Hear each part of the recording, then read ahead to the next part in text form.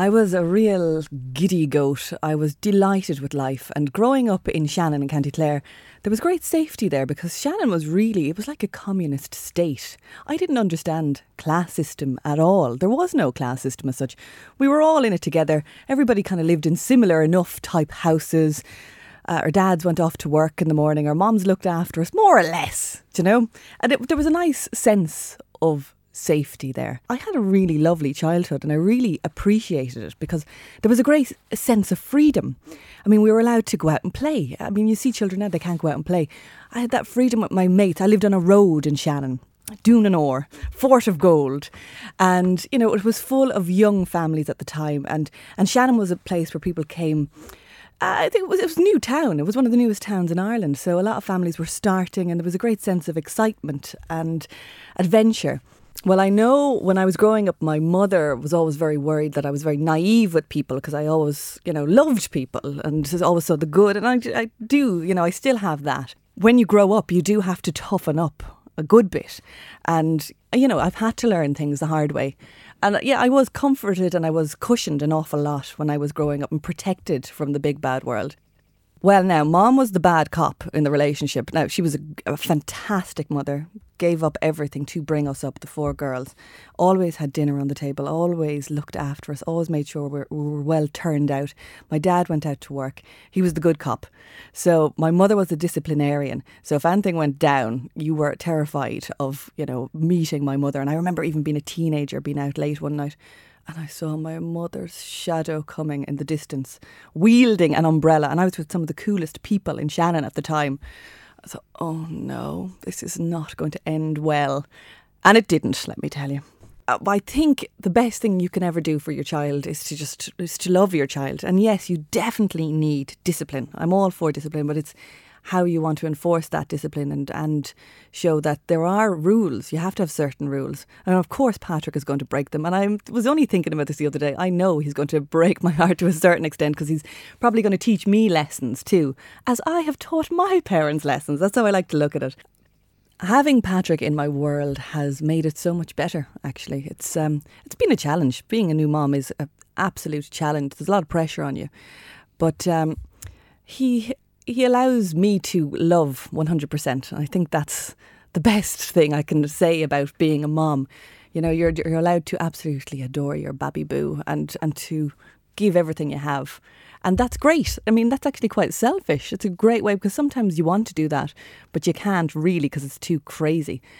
It's really brought out the best in me. And I think I have calmed down an awful lot in life too. I'm just, like this morning, I just enjoyed having him in my arms and just feeding him his bottle.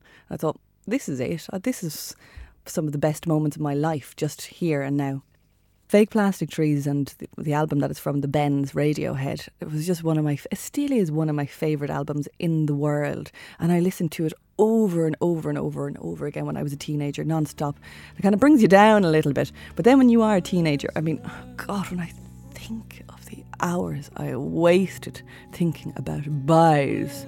I mean, absolutely wasted so many hours. I should have been studying. Could have got a load of A's if I just really properly focused on my books and forgot about the boys who didn't really give a toss about me.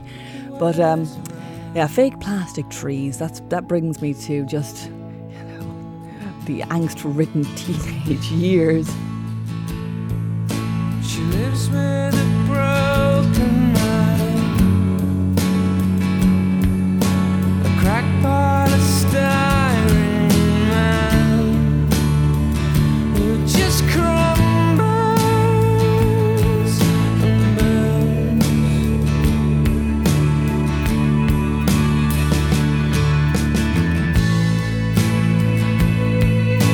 We used to do surgery.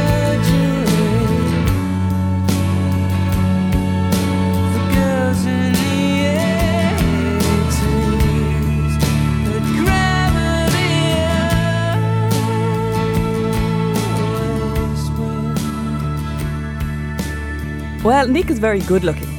So, you know, you'd spot him all right across a room. And then he's got this French palaver thing going on because he's half French. So basically he seduced me. I was very innocent.